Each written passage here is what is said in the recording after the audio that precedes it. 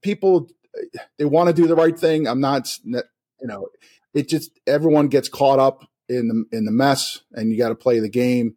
And it's unfortunate because I think there are good people that want to do good things, but everyone gets caught up in the politics. And frankly, I think, the introduction of social media has made it a lot more difficult to be in Congress, because everything you say and do can be put out everywhere. And that's a problem. So people are doing politics through social media, which impacts on negotiations and letting them do their jobs. And that's a big part, in my view, big part of the problem. Trucking is difficult. It's an essential industry that every corner of the nation depends on, even without knowing it. To the average consumer, the supply chain is magic, and sometimes a black hole. Products on store shelves, dinner on restaurant tables, packages on doorsteps. It's expected to be there on time, every time, and only recognized if there's a service failure. But how is a sausage made? Who's talking about the issues that matter to trucking companies? Welcome to True North Truck Thought, or the Triple T Pod for short. A monthly podcast hosted by Scopolitas Transportation Consulting and brought to you by True North Companies. We're here to demystify the magic, address the black holes, and to talk trucking to the industry we love. Whether it's the latest research, upcoming laws and rules, safety issues and solutions, or practical discussions about real-life supply chain challenges, the Triple T Pod is here to help the most important industry in our country to navigate its greatest challenges and opportunities. We bring together some of the best and brightest experts to talk about and tackle some of the most pressing industry issues. So without further ado, I'm Steve Kepler. And I'm Sean Garney. Let's get trucking. Hello, and welcome back to the Triple T Podcast. For episode 16, we thought it appropriate to start off the new year by talking about what will come to trucking vis-a-vis government action this year. 2023 saw a virtually paralyzed Congress due to a deep partisan divide and buttressed by infighting within the Republican Party. Meanwhile, the administration got its feet under it and accelerated its efforts in anticipation of a tough re-election battle ahead for President Biden. Now, as we head into a huge election year, many in the trucking industry and beyond are trying to read the tea leaves to help them prepare for what's to come in 2024 as the economy continues to normalize. And so today, we'll be covering the waterfront on government actions or inactions expected this year, what motor carriers should expect, and how they might prepare. With us today is our old friend Bert Mayo, Vice President of Risk Solutions at True North, a lifelong industry vet with experience driving and working in the trenches with motor carriers to improve safety and compliance. Bert, welcome back to the podcast. Good morning. Happy New Year. Belated Happy New Year. Yeah. Well, as we move into the new year, the most important event coming to us, of course, is the Super Bowl. Steve and I, as Bills and Ravens fans, are a little bit bitter about this. And so, Bert, I have to ask you how your team is doing, but I have to warn you, if your team is Kansas City, this could be a short podcast. So, Bert, how are we doing in your NFL pool? Go Gators. Go Gators. All right. I'm for that. You had to bring that up, Sean. I was in a good place, and now maybe not so much. Yeah. Totally brutal. So just so y'all know, the real power here at True North is a wonderful individual, Amy Souter, and she's a Chiefs fan. If you're not a Chiefs fan, nothing happens for you at True North. So I'm a Chiefs fan, just simply because of Amy. Goodness. Souter. Go Chiefs, Amy. I'm against it. All right. Well, hey, maybe we'll move on to the topic at hand, government regulation. I think for our regular listeners, they're used to Steve and I sort of inviting our experts, which include Bert and others, and sort of driving the conversation. But today, one of Scopolitas Transportation Consulting's strength is, of course, monitoring and interacting with the government, helping motor carriers prepare for what might come. So we thought we might flip the script a little bit. Bert, if you're okay, hand the baton to you. You can fire some questions, try to lead us through these murky waters as we prepare for 2024. What do you say? Multiple pages of expert questions prepared. Are y'all ready? Oh, boy. No, not ready. We'll try anyway. So, well, to start off, let me correct your statement, Sean. industry experts are not on this side; they're on that side. That's why the script has been flipped. So we're going to ask the true industry experts the questions today. So let's jump right in. Yeah. I guess it's probably what everybody's expecting, though, right now as we head into an election year, which I hate to say that. They come more frequently the older I get somehow. I don't know. That's shocking to me. But here we are at another one. So knowing that 2024 is a presidential election year, can we expect anything to get done this year? Anything, much less what's going to happen in our industry. Yeah, so I'll hop in here. It's an awesome question. There's a couple things at play here. Can we expect much to get done from a congressional standpoint? And I think the answer is quite clearly no. Can you guys guess how many bills Congress passed last year and were enacted by the president? That's a good question. Yeah. 27. Lowest year since the Great Depression.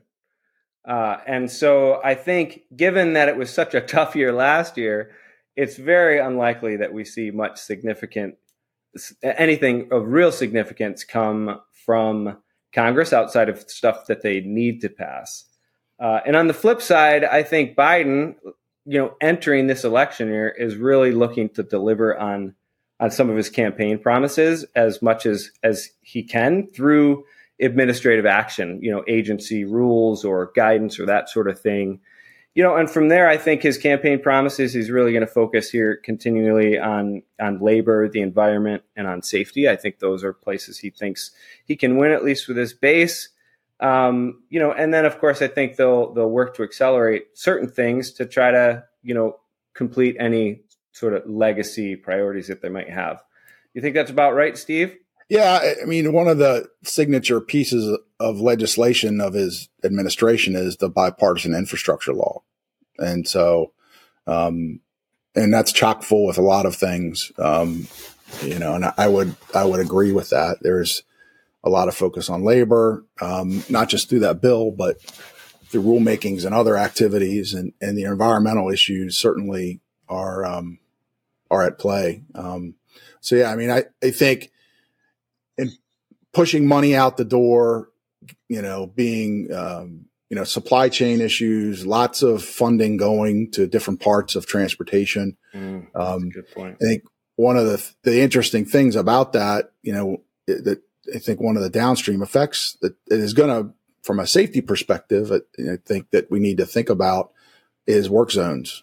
Work zone crashes are a problem. We're going to see lots of work zones. And this isn't just a trucking issue, but it's a worker safety issue. So OSHA and those types of things, I think some of those downstream effects that really need to be watchful of. I think that's a great point, Steve, which I hadn't really thought of as much as, and we're reading a lot about it in the trade press, Biden and his administration just really pushing money out the door from the bipartisan infrastructure law. He's going to want to continue to remind voters of that bipartisan piece of legislation that passed, and we'll continue to see additional announcements on grant funding and different infrastructure projects, truck parking, that sort of thing. And Steve, 100% correct. If I'm a motor carrier and I'm thinking, well, what does this mean for me? It means let's talk to my drivers about operating in a work zone. I think that's a fantastic call out. Yeah, great point, guys. I mean, to your point, the public sees that as progress in some way, right? They see their lives potentially getting easier and more efficient. But our industry, that's a big challenge. I mean, and it's happening. All of us travel every week, and we see that all over America right now. And what I'm hearing is we think it's just going to get more of a challenge. Yep, agree 100%. We'll see a lot more of those signs that say, this project was brought to you by the bipartisan infrastructure law on the side of the road. Absolutely. So, well, and I saw there's been some stuff in the news the last couple of weeks or so. People are complaining now about messages on variable message signs. So it's NHTSA put out that rule that said you can't say anything funny on those road signs because presumably we don't want drivers laughing as they drive by. So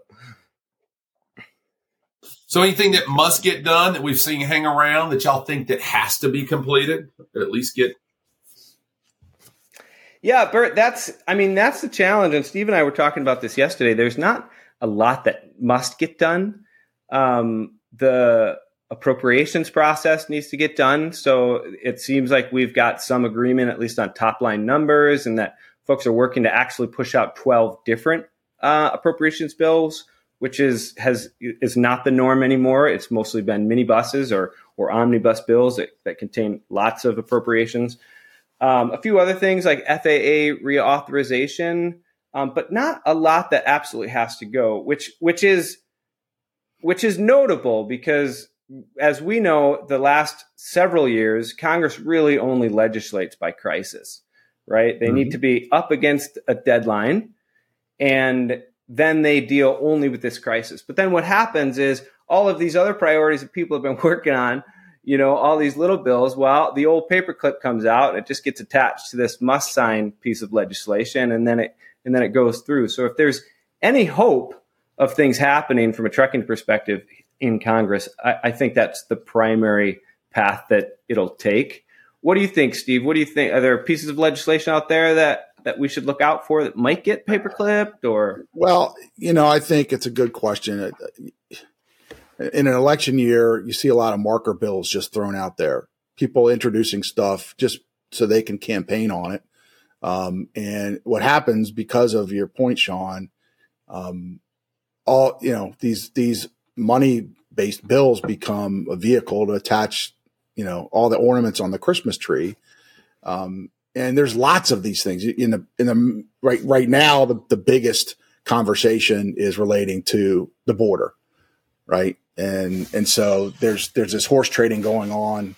So I think, so what you have to look for is bills that have bipartisan support. So you've got bipartisan support, Democrats and Republicans, and hopefully you've got support on the House and the Senate.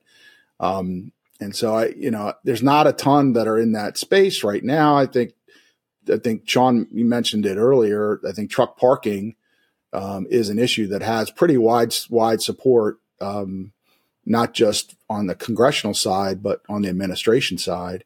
So I think that's an area. There is some relative support for issues with hazmat and endorsements and TWIC with duplicative background security checks. So there's a few things here and there that have that broader support. But the challenge is when they don't legislate and these policy riders, no one wants, particularly when it's crunch time and they got to get a bill passed, they don't want any policy riders holding things up. So it's a challenge.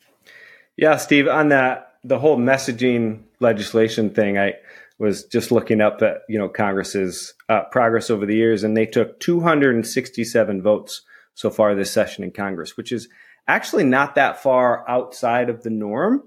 If you annualize that, over 2 years, it'd be 534, which is about average, a little low, but about average. But we're only passing 27%. So as our listeners see all of the headlines come through about all of these important bills that are being brought up, I think we should definitely look at them with an eye toward a paralyzed Congress without much must-to-dos out there. So. Yeah. That sets me up perfectly, Sean, for the next question is how do we get things done in this age of divided government?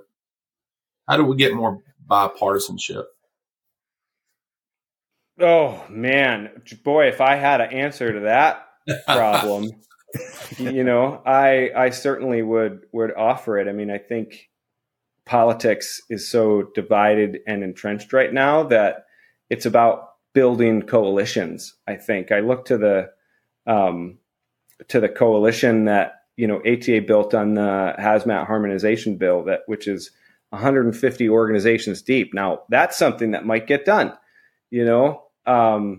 So I think building that momentum or that chatter is really one of the only ways we can go here, outside of waiting for the next crisis in Congress. Anyway. Yeah. Yeah, I mean, I would tend to agree there. What you've seen the last couple of years, and this creates some angst also, is you've seen a lot of presidents increasing more executive orders and executive actions on things that, and trying to stretch their authority. And so you've seen some things challenged in court because of that, because the administration gets frustrated from Congress. Say, okay, well, you know what? I'm going to do it and come after me. And so I think that creates another level of difficulty, and kind of breaks with the norm, of how things traditionally are done politically, and the separation of powers between the various branches of government. And so I think that, that type of trend is not good. But I don't blame the administration, because Congress is dysfunctional. And I think the public, you ask the public, most of them feel that way. Both sides. Doesn't matter where you sit. Yeah. And so I have 2 points on that, Steve. You're right that administrative action has taken hold as a way to actually accomplish things that the administration prioritizes. Of course, there's a big case in front of the Supreme Court this year, and I'm not a constitutional scholar, so I won't get that far into it. But it revolves around the Chevron deference, which was a case many years ago where the Supreme Court decided, hey, because Congress hasn't specifically spoken on this, we're going to grant deference to the agency's experts as far as the appropriateness of this particular rule. And that doctrine is being questioned in the Supreme Court. And if the Supreme Court should say the Chevron deference is inappropriate, then we could move closer to a space where the administrative branch the executive branch really can only work on things Congress has specifically called out. And of course, that's probably a little bit hyperbole, and I'm no lawyer, but I do think that's a concern. And the other thing to that point is, let's think back to when Trump was elected initially, right? And one of the first things that happened, Congress flipped as well. And all of a sudden, the Congressional Review Act became the big sexy term that everybody wanted to talk about, because it meant that any recently passed rules could be overturned by a majority vote in Congress.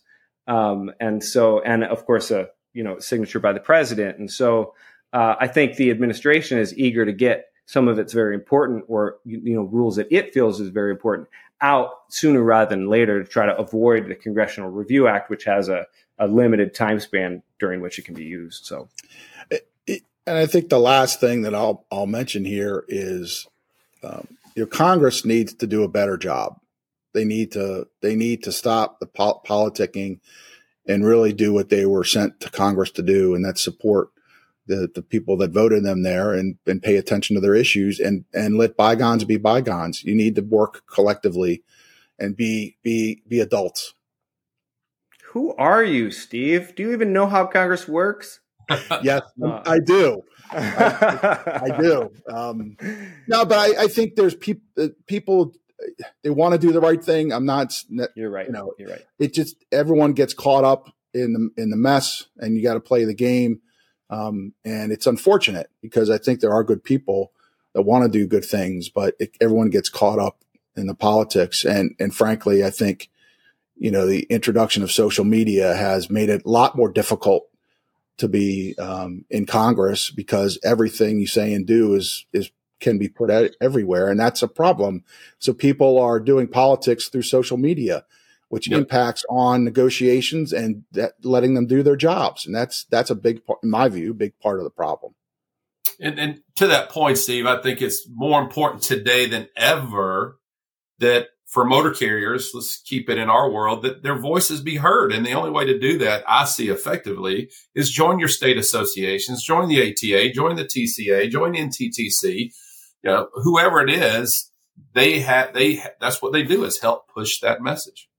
Yeah, there's no doubt. I mean, they've got a tough job up there on the Hill, and they've got lots of issues and constituencies to serve. And if they don't see you, they assume everything's okay. So you've got to put the time and energy in, and make sure they are educated on things that are important to you, for sure. Yep. Being part of your state, and this is not an advertisement for that, but being part of your state trucking association, to me, is one of the most important things motor carriers can do. Amen. You know, the thing is, like, you as a carrier are facing problems. Other carriers have faced that problem. That's right. Where are those carriers?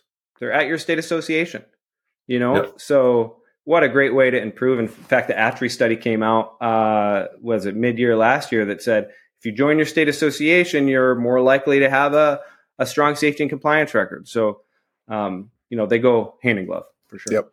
Absolutely. Well, speaking of some more things up on the hill, we've had kind of a revolving door up there here. You know, Steenberg late last year, and then Hutchinson and Adam. Any of that impacting what's going on up there? It seems a little bit unstable to me right now. Yeah, go ahead, Steve. Both nodding. So, Steve? Yeah, I mean, if you look at the history of the agency, you know, they've had very few leaders that have been there for any really lengthy period of time, and you know, less than half were confirmed, and so it's not surprising that this happens. The challenge, I mean, FMCSA is a difficult job anyway, you know, with all the different constituencies they need to deal with, and so, you know, having a lack of a confirmed leader, and now you've got the top two politicals that have left and so I think that will impact on things. Certainly, you know, some major rules probably will get set aside that they were working on. You know, so you've got that. Plus, it's an election year. I just think you're going to have not a lot of traction on any significant rules. You know, we saw one significant rulemaking report just came out yesterday, and one of them already is kicked down the road. Several have been kicked down the road. So I think you're going to see them focusing on things that aren't maybe as controversial or politically charged.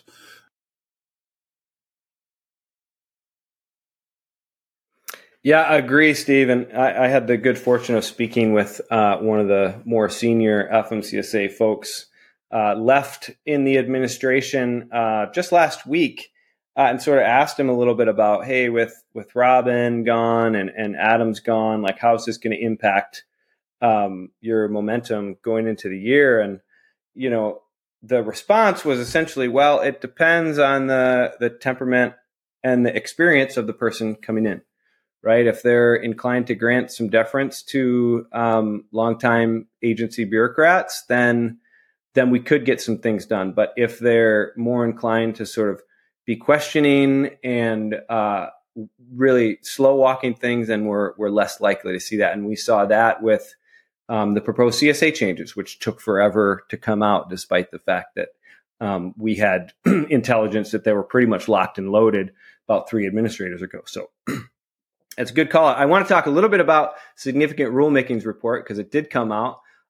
It's far less regular than it used to be. It used to be like a monthly report. Now it seems like a semi-annually report. But I looked at it, and there are 11 rules on the significant rulemaking report. And for those listening, to be a significant rule, it needs to be what is the threshold, Steve? Is it 100 million? 100 million. Yeah. 100. It needs to have over 100 million in costs, or it needs to be sort of a politically charged issue. There are 11 rules on there. 6 of those rules do not have a due date, right? So 6 of them show we don't know when we're going to publish it, and the other 5 are have due dates on them, but only one is scheduled to go to final this year. So just a few interesting tidbits from the rulemaking report. Anything that has to happen needs to be, in your opinion, Sean, needs to get done sooner than later? Oh, man. Well, that's a great question. And I have a few thoughts on that. One is, you know, just earlier this week, FMCSA came out with their CDL flexibility notice of proposed rulemaking, which I think has really great potential to increase throughput of new drivers into the industry. It's going to make testing easier. It's going to allow them flexibility in where they get trained versus where they get licensed. And it's going to get them on the road sooner. And so, if there's one thing I'd like to see continue to move forward, it's that one. Of course, the proposal just dropped, so we're a little farther out. So that's one I'd call out, and there's others, but certainly I want to hear what Steve thinks is. Well, I look at it, and I don't have. If I had to pick one, and I really don't want to have to pick one, but I will. Well, it's Bert's show, so Bert, can you choose two or what? Steve, you get two. Sean got one. All right. Well, I look at this through two lenses. One is what's most impactful on safety, and two, what's most impactful on relieving burden or providing flexibility to the industry. Right? To me, those are the two lenses that I look at it from. And Sean, CDL flexibility was on my list as kind of in that second bucket. I also would put, the data queues appeals process, crash preventability, and to some degree CSA in that bucket. And also the California meal and rest break preemption issue, because of, the potential that has to be a big problem with hours of service. On the safety side, if I had to choose, the AEB rule, because that, if you look at kind of the numbers of it impacts on crashes and safety, that's got significant impacts. But I think the CLP downgrade rule, that's, it's on track, getting prohibitive drivers off the road. I will put that in that bucket. And I would, oral fluids and hair testing, also. So, and another one that, I don't know, a lot more than two here, but one that I was just about to say, who's keeping score? So one more that a lot of folks won't. It's not an FMCSA, it's a NHTSA, and it was directed out of the bipartisan infrastructure law, and the directive to mandate interlocking devices on cars for impaired driving. So there you go. Thank you, Steve. Tough to know where to start there. That's a big list. Sorry. Well, so your comment, how you started that on safety, which I love, right? Which is kind of where my world is just staying in protecting, improving safety on America's highways and roadways, right? I just think that's kind of always been my charge in life, and something that kind of sneaks in there at times, and there's debate whether it impacts or not, but hours of service. We saw an increase in May. I believe there was a study I read that we saw an increase in roadside violations and hours of service. Is that prompting anything? What do y'all see happening there? So it's interesting because, having been in the industry a long time, been watching all of this, hours of service is always on the list of things to talk about. It is relatively quiet right now on that front. There's a few things we're waiting for. We're waiting for FMCSA to finalize its improved definition of what is a yard move, which should give some carriers and drivers additional flexibility on using yard move in circumstances where the private property might not be controlled by a gate, which has sort of been, part of the definition previously. So we're waiting on that, which I think could be important. There's an ag haulers exception that we're waiting for to be finalized, but that won't have much impact because we're already under an interim final rule there. And then ELD technical revisions. So FMCSA is looking at how to improve the ELD rules to make it easier or to make it more efficient and to create additional oversight mechanisms for the agency to enforce its rules against ELD providers. So I guess that's that. And also I'd say don't sleep on Canada, who's still working on improving their ELD regulations and beginning enforcement. So if you're operating in Canada, ELD issues, training drivers to communicate with roadside enforcement, all of that, I think are going to be important from an hours of service perspective. And so there's my two. or 3 or 4. Steve, you mentioned hair testing. Any other big changes? I know we got clearinghouse coming up in November, prohibitive drivers in the clearinghouse. Any other changes coming in drug testing? Yeah, I mean, there are some things on the docket for appeals for employer-decided refusals, and also electronic forms and signatures and record keeping. The other thing that's the 800-pound gorilla is marijuana, and with legalization in the states and and HHS recommending the DEA to take it from Schedule 1 to Schedule 3 drug. So I think that issue right there, I think, is going to take some oxygen out of the conversation this year, because you're going to see more and more.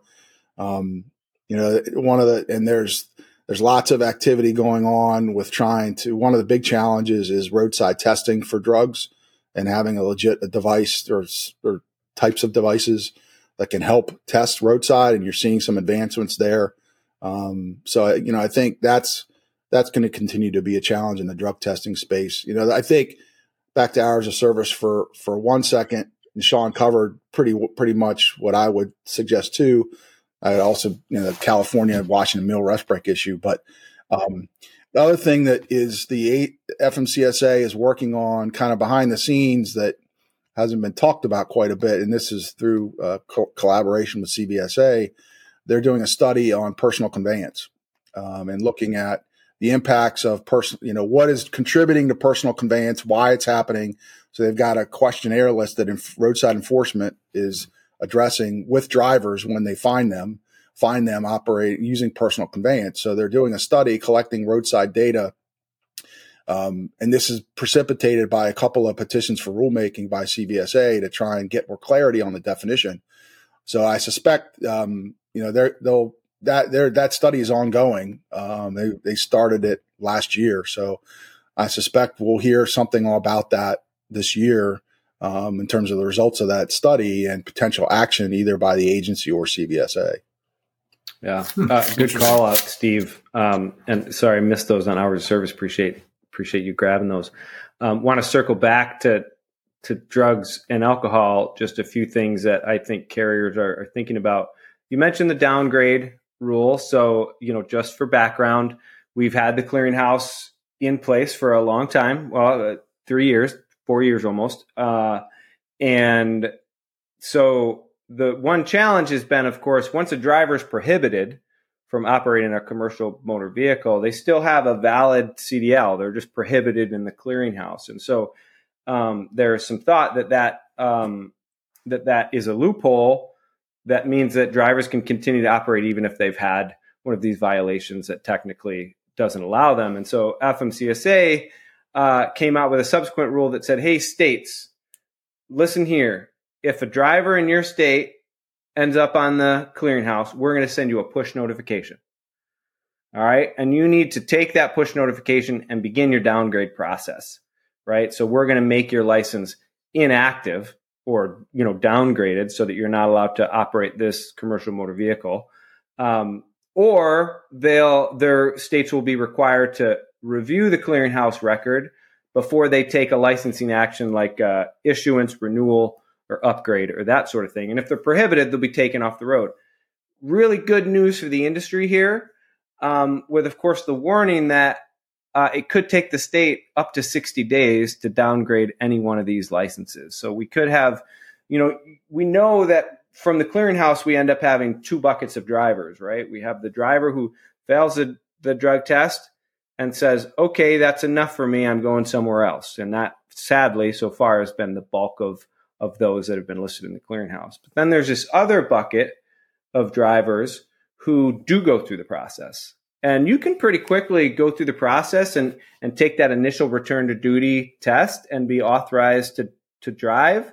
And that could happen before 60 days, right? And so there'll be some inconsistency there. And it's just a warning to motor carriers to say, hey, let's make sure that we're closely scrutinizing clearinghouse records, that we're really understanding the full picture before we take actions, because we know states are slow and not great at transmitting data and a whole bunch of other things. And so, let's be careful there. And then the last thing I want to mention on on drug testing, of course, is hair testing, right? And we've all been waiting for something to happen on hair testing.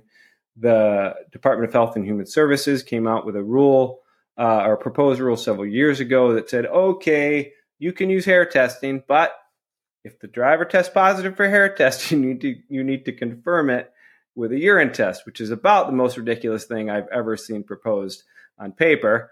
So, of course, widespread industry concern over this. It has the potential to drive carriers away from hair testing, not towards hair testing. And so HHS is working on a new rule. They're now working on a supplemental notice of proposed rulemaking. But I was looking at these, and I don't think it's a misprint from the website. And Steve, maybe you can confirm. They've had an SNPRM at OMB since March of last year. And so something's hung up with that thing. Yeah. There is probably some big political concerns, maybe some, financial justification concerns. And it's potentially a topic or an area that the Biden administration is less enthused to sort of continue. So I know we're all eager to hear what they're going to say on hair testing. I am too. But I'm losing a little faith in the process, at least for 2024, to get anything significant that would be actionable. Yeah, I think you're right. It's odd that it'd be sitting at OMB that long. 90 days they're supposed to get it done. Supposed to. Yeah, and I think there is some political things going on there too. There was some direction in Congress several years back on some areas they were concerned about with respect to hair testing, because it could be some bias in terms of how it treats certain parts of the population versus others. So that could be weighing in on that. Sean, I want to ask you something to clarify. You said that was about the most ridiculous thing you've ever seen written down on a piece of paper. Oh, no. Okay. What was the most ridiculous thing you've ever seen written down? Oh, shoot. Can I park that question? Give me a little minute. Let's park that. Okay. It has to relate to this podcast, by the way. I don't want to hear some letter from somebody in the past. Okay, let's get to the big one. I know what it is. Years ago. Let's get to the big one. Speed limiter rule. Yeah. Speed limiter rule. Speaking of big gorillas in the room. Yeah, right. Well, I in the significant rulemaking report that just came out, they punted it, kicked it down the road until I think May, another 5 months to get a supplemental pushed out, which, based on our conversation earlier, I think it's a recipe for it not happening. For not happening. So that would be my guess. But I know there's lots of, there's Congress has weighed in on this. I see it not having an administrator. I just see it. I think that's a recipe for it being kicked down the road. I think that's right, Steve. And with such a cacophony of opposition to this rule, if we're making political calculations, that's a 50-cent word. Hey, thank you. I appreciate that. So if I'm making sort of political assessments and I'm the Biden administration, I'm thinking, yeah, you know what? Let's slow walk this thing. Let's not tell, 750,000 motor carriers and, 8.5 million truck drivers, 3.5 million truck drivers that we're going to govern your truck and you can only drive so fast. There's a sentiment among the trucking industry that maybe that wouldn't be the most popular thing. And so I think I'd agree with Steve that we're looking at a slow walk here. I still stand firm on my prediction. If it ever does come out, 68. I still think 68 is the number, but we may not see anything. What about changes to CSA? Can we expect anything there? Safety rating process. God willing. I think that will happen. That is something I do think will happen, particularly because it's technically not a rule. They've put out notice and comment. They've got feedback. They only had 176 comments, I think, on that order. Some opposition, but I think we will see that. I think we'll see that. I think we'll see them address the data queues appeals notice they put out. I think they'll also up the crash preventability. I think, we talked earlier about one of the significant rulemakings kicked down the road. The safety fitness determination rule was punted to 2025. And I think that, and if you look at some of the congressional action on this over the years, one of the things that Congress directed back a number of years ago is that, the Government Accountability Office did a report on CSA, a number of recommendations and issues. We won't go into the details of it, but in the legislation that was surrounding that, one of the requirements was that the Inspector General had to certify that FMCSA did all these things before they could consider using CSA in safety fitness determination in assessing safety ratings. And my view of the world, and I don't know, I'd be interested to see Sean's viewpoint on this too, but my thinking is they're doing all these things to address all the findings from that GAO report, and then they're going to go to the IG and say, look, certify us, and they're going to try to use the SMS, CSA SMS in conducting safety ratings. That's my projection. Yeah, Steve, I think that's right. I mean, we talked about the politics of the year, and if we're looking at opportunities for FMCSA to, to be a little kinder to the industry, then, the bulk of the industry commented in support or neutrally on CSA, but the industry absolutely agrees that improvements are necessary. And so I think that's politically favorable. Improving the data queues process. Boy, there's a lot of complaints about the data queues process out there. And expanding the preventability program. These are all things that are not official rulemakings, as you mentioned, Steve, and that are popular. And so I definitely think this is a space where we could see some real change that impacts motor carriers in a positive way. And you think that could happen this year? Yes. I like it. I think this is stuff that carriers feel pretty quickly, Yep. And so if I'm pushing towards a favorable rating, that's one way for me to get there. Yeah, I think the question that is with respect to CSA, your original question, Bert, is what's the effective date of the changes?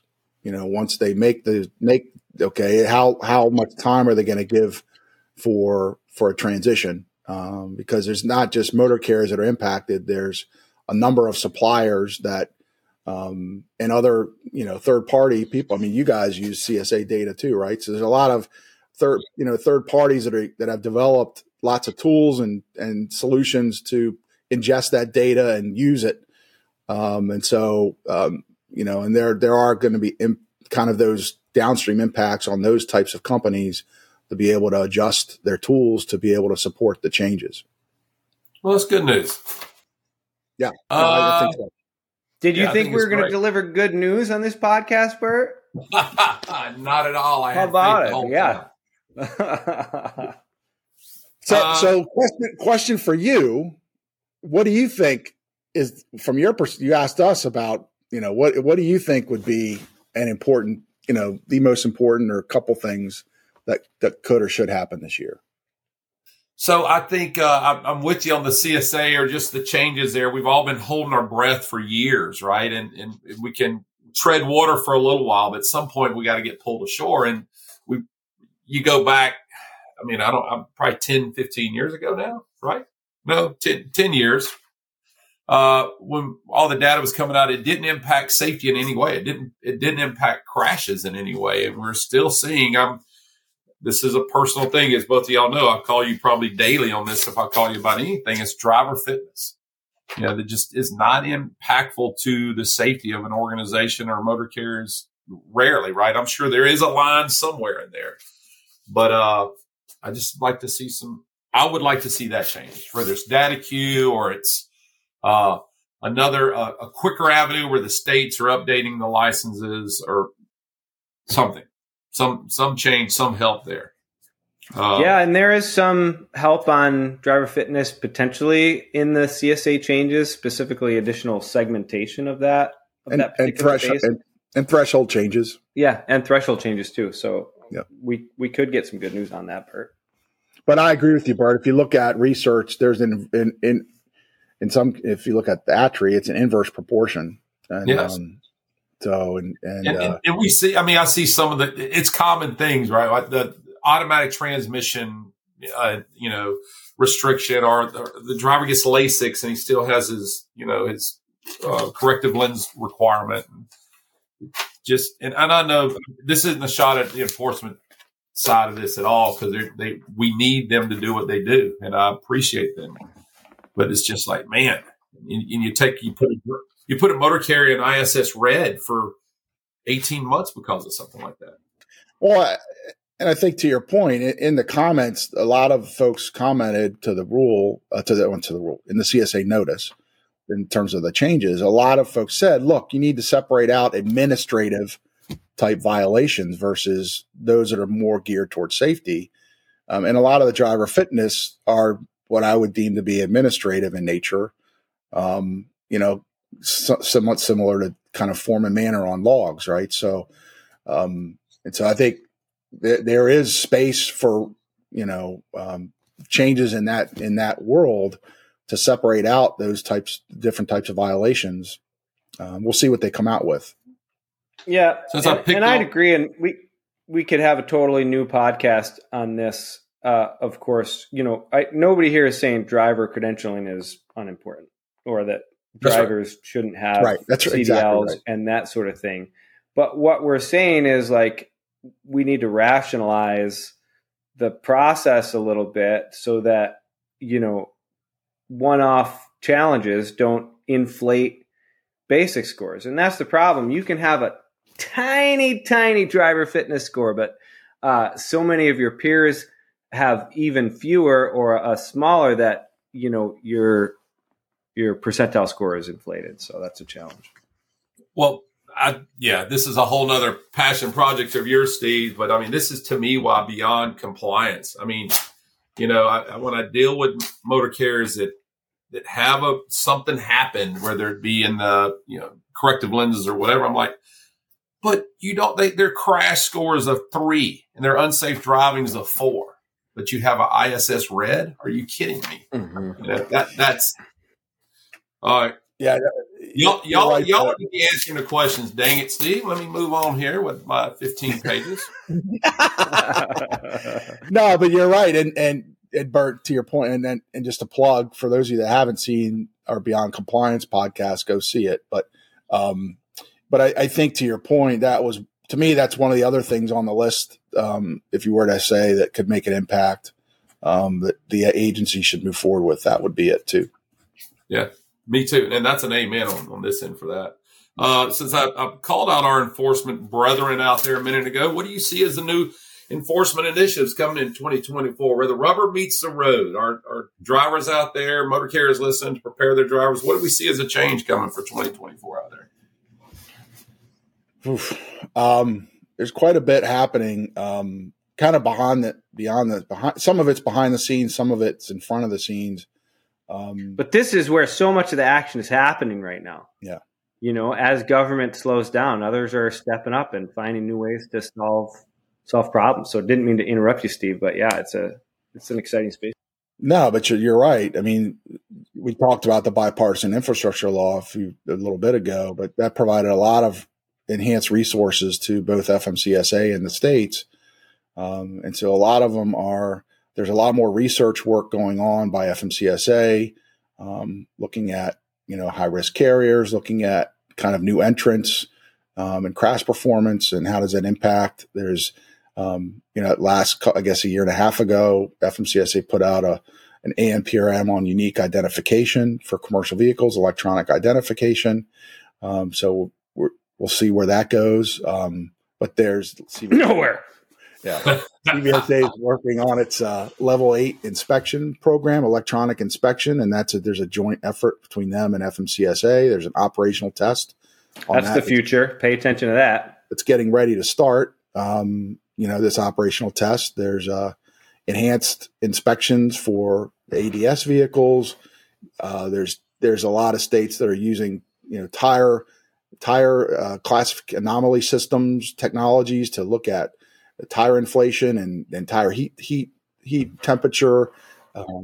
There's distracted driving technology that's being deployed in a couple of states. So there's a lot of things the states are doing. And I think probably one of the things that doesn't get really talked about quite a bit that's going to transform things for everybody is FMCSA is on this IT modernization effort. So they have a plan between now and 2026 to revamp all of their IT systems. They've started with their inspection software that has been launched. The next big effort is they're modernizing their whole registration system, the URS system, but they've got a plan out to 2026 that's going to revamp everything. That's going to change the paradigm on a lot of things, data quality issue, into a whole host of things that are going to be addressed. So, Steve, follow-up question here. Unpack this a little bit for us, because I do think it's as David O'Neill would say, a big deal, this industry modernization thing. But I think a lot of people might say, I'm glad you're getting a new computer, FMCSA, but how is this going to impact us? So can you just pull that apart just a little bit for us and say, how does enforcement get better? How does safety improve through modernization? Well, a couple things. One, what's the biggest thing that's challenged for data queues? It's not my inspection, right? So the quality going into the system and all the error checks, all the quality and the cleansing, the ability for systems to talk to each other, that's a big one. And so I think, if you look at, there was a study that FMCSA just put out back in December on driver disqualifications and how they tracked from a roadside inspection all the way to the time that violation was adjudicated and posted to the driver's SITLIS record. And it was unbelievable how few of those violations made it to the record. 7%. 90,000 roadside inspections were conducted where a potentially disqualifying violation was identified by the inspecting officer, and only 6,300 of them were on the driver's history record once it got through the process. So we've got a huge data gap. And so modernizing the IT systems will be able to help in identifying those things. A lot of them were error problems, manual entry things. So, a lot of that, once you automate some of those things, and you have much better technology to identify anomalies and deal with it, it's going to really help from a data quality perspective, I believe, both for the agency as well as for industry. So I think it's a huge effort. So they've got a pretty aggressive timetable. Well, and even on the most basic level, this miners, just look at URS. Like, we hardly even know how many carriers and drivers are in the industry, because we don't have great data checks and, reporting and that sort of thing. So even modernizing URS will at least give us a better sense for scope of problem and that sort of thing. And it's going to be better at identifying chameleon carriers, right? So that's a big problem in the industry. Guys? We know. Carriers that go out of business. That's right. So I think they're on a track. I think really, if data is a big focus for them at the moment, I think focusing on the root problem and making sure their systems are all up to speed and current and modernized, I think has very long-term positive impacts. Yeah, agree. Sorry, Bert, stole a question from you. No, perfect. I think that I had one last question. I think this is what we'll close the show with. Sean, what was your most ridiculous thing you've ever seen? Written down.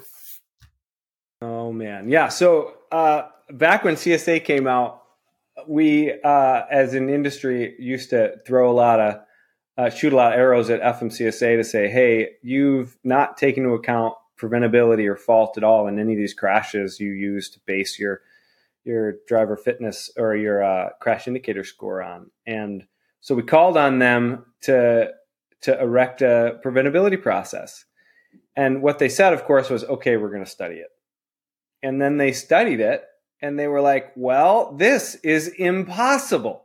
There's no way we can do this because it's going to cost us $11 million and it's going to take 2 years to adjudicate a single crash. But here we are, however many years later, and we've got a process. So those are some early conclusions.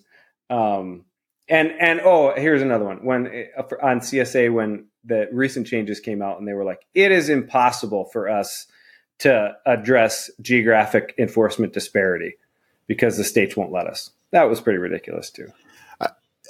I'll tell you mine. I know you asked Sean, but I'll tell you mine. Please. Is Please FMCSA's decision to change their own decision on this California meal and rest break issue. So much better than mine. I take mine back. I mean, we're going to go against ourselves and we're going to let you challenge us. I think that we need one of our podcasts coming up for 2024 needs to be the most ridiculousness or the most ridiculous. Ooh, yes. I like that. I like that. But I think the way that, because Sean knows this about me, if you're going to point out a problem or an issue, you got to offer a solution. So if we're going to do the most ridiculous things, we also should say the best things that we think have been done. The things they did, just like correcting in California, let's give what happened to. I think give credit where credit's due. It's a functioning industry at times. It's very non-functioning at times, but good news for today. Sean, I'm going to let you close us out. Any closing comments before we go, Steve? I think Steve's going to close us out, but I've got one last thing I want to say. There's one big rule that we didn't talk about today, and that was the definition of an independent contractor. And that final rule. And that is another big deal. Good news. Next month, we've got Greg Feary coming back. We got Chris Gulker coming back, kind of redoing a podcast we did on the notice of proposed rulemaking to help the industry learn about what's different and how to react. So that is a big deal we did not cover today, but we did not cover it because we're going to cover it in great detail next month. Thanks, Sean. Right. You're absolutely right. Absolutely. Thanks for listening to this episode of True North Truck Thought. If you enjoyed the topic today and want to tune in for future conversations here on the Triple T Pod, make sure to follow us. Also, please don't hesitate to let us know which topics you want us to cover in future episodes. Drop us a line in the comments section or send us an email to transportationnews@truenorthcompanies.com. Thanks and have a safe day.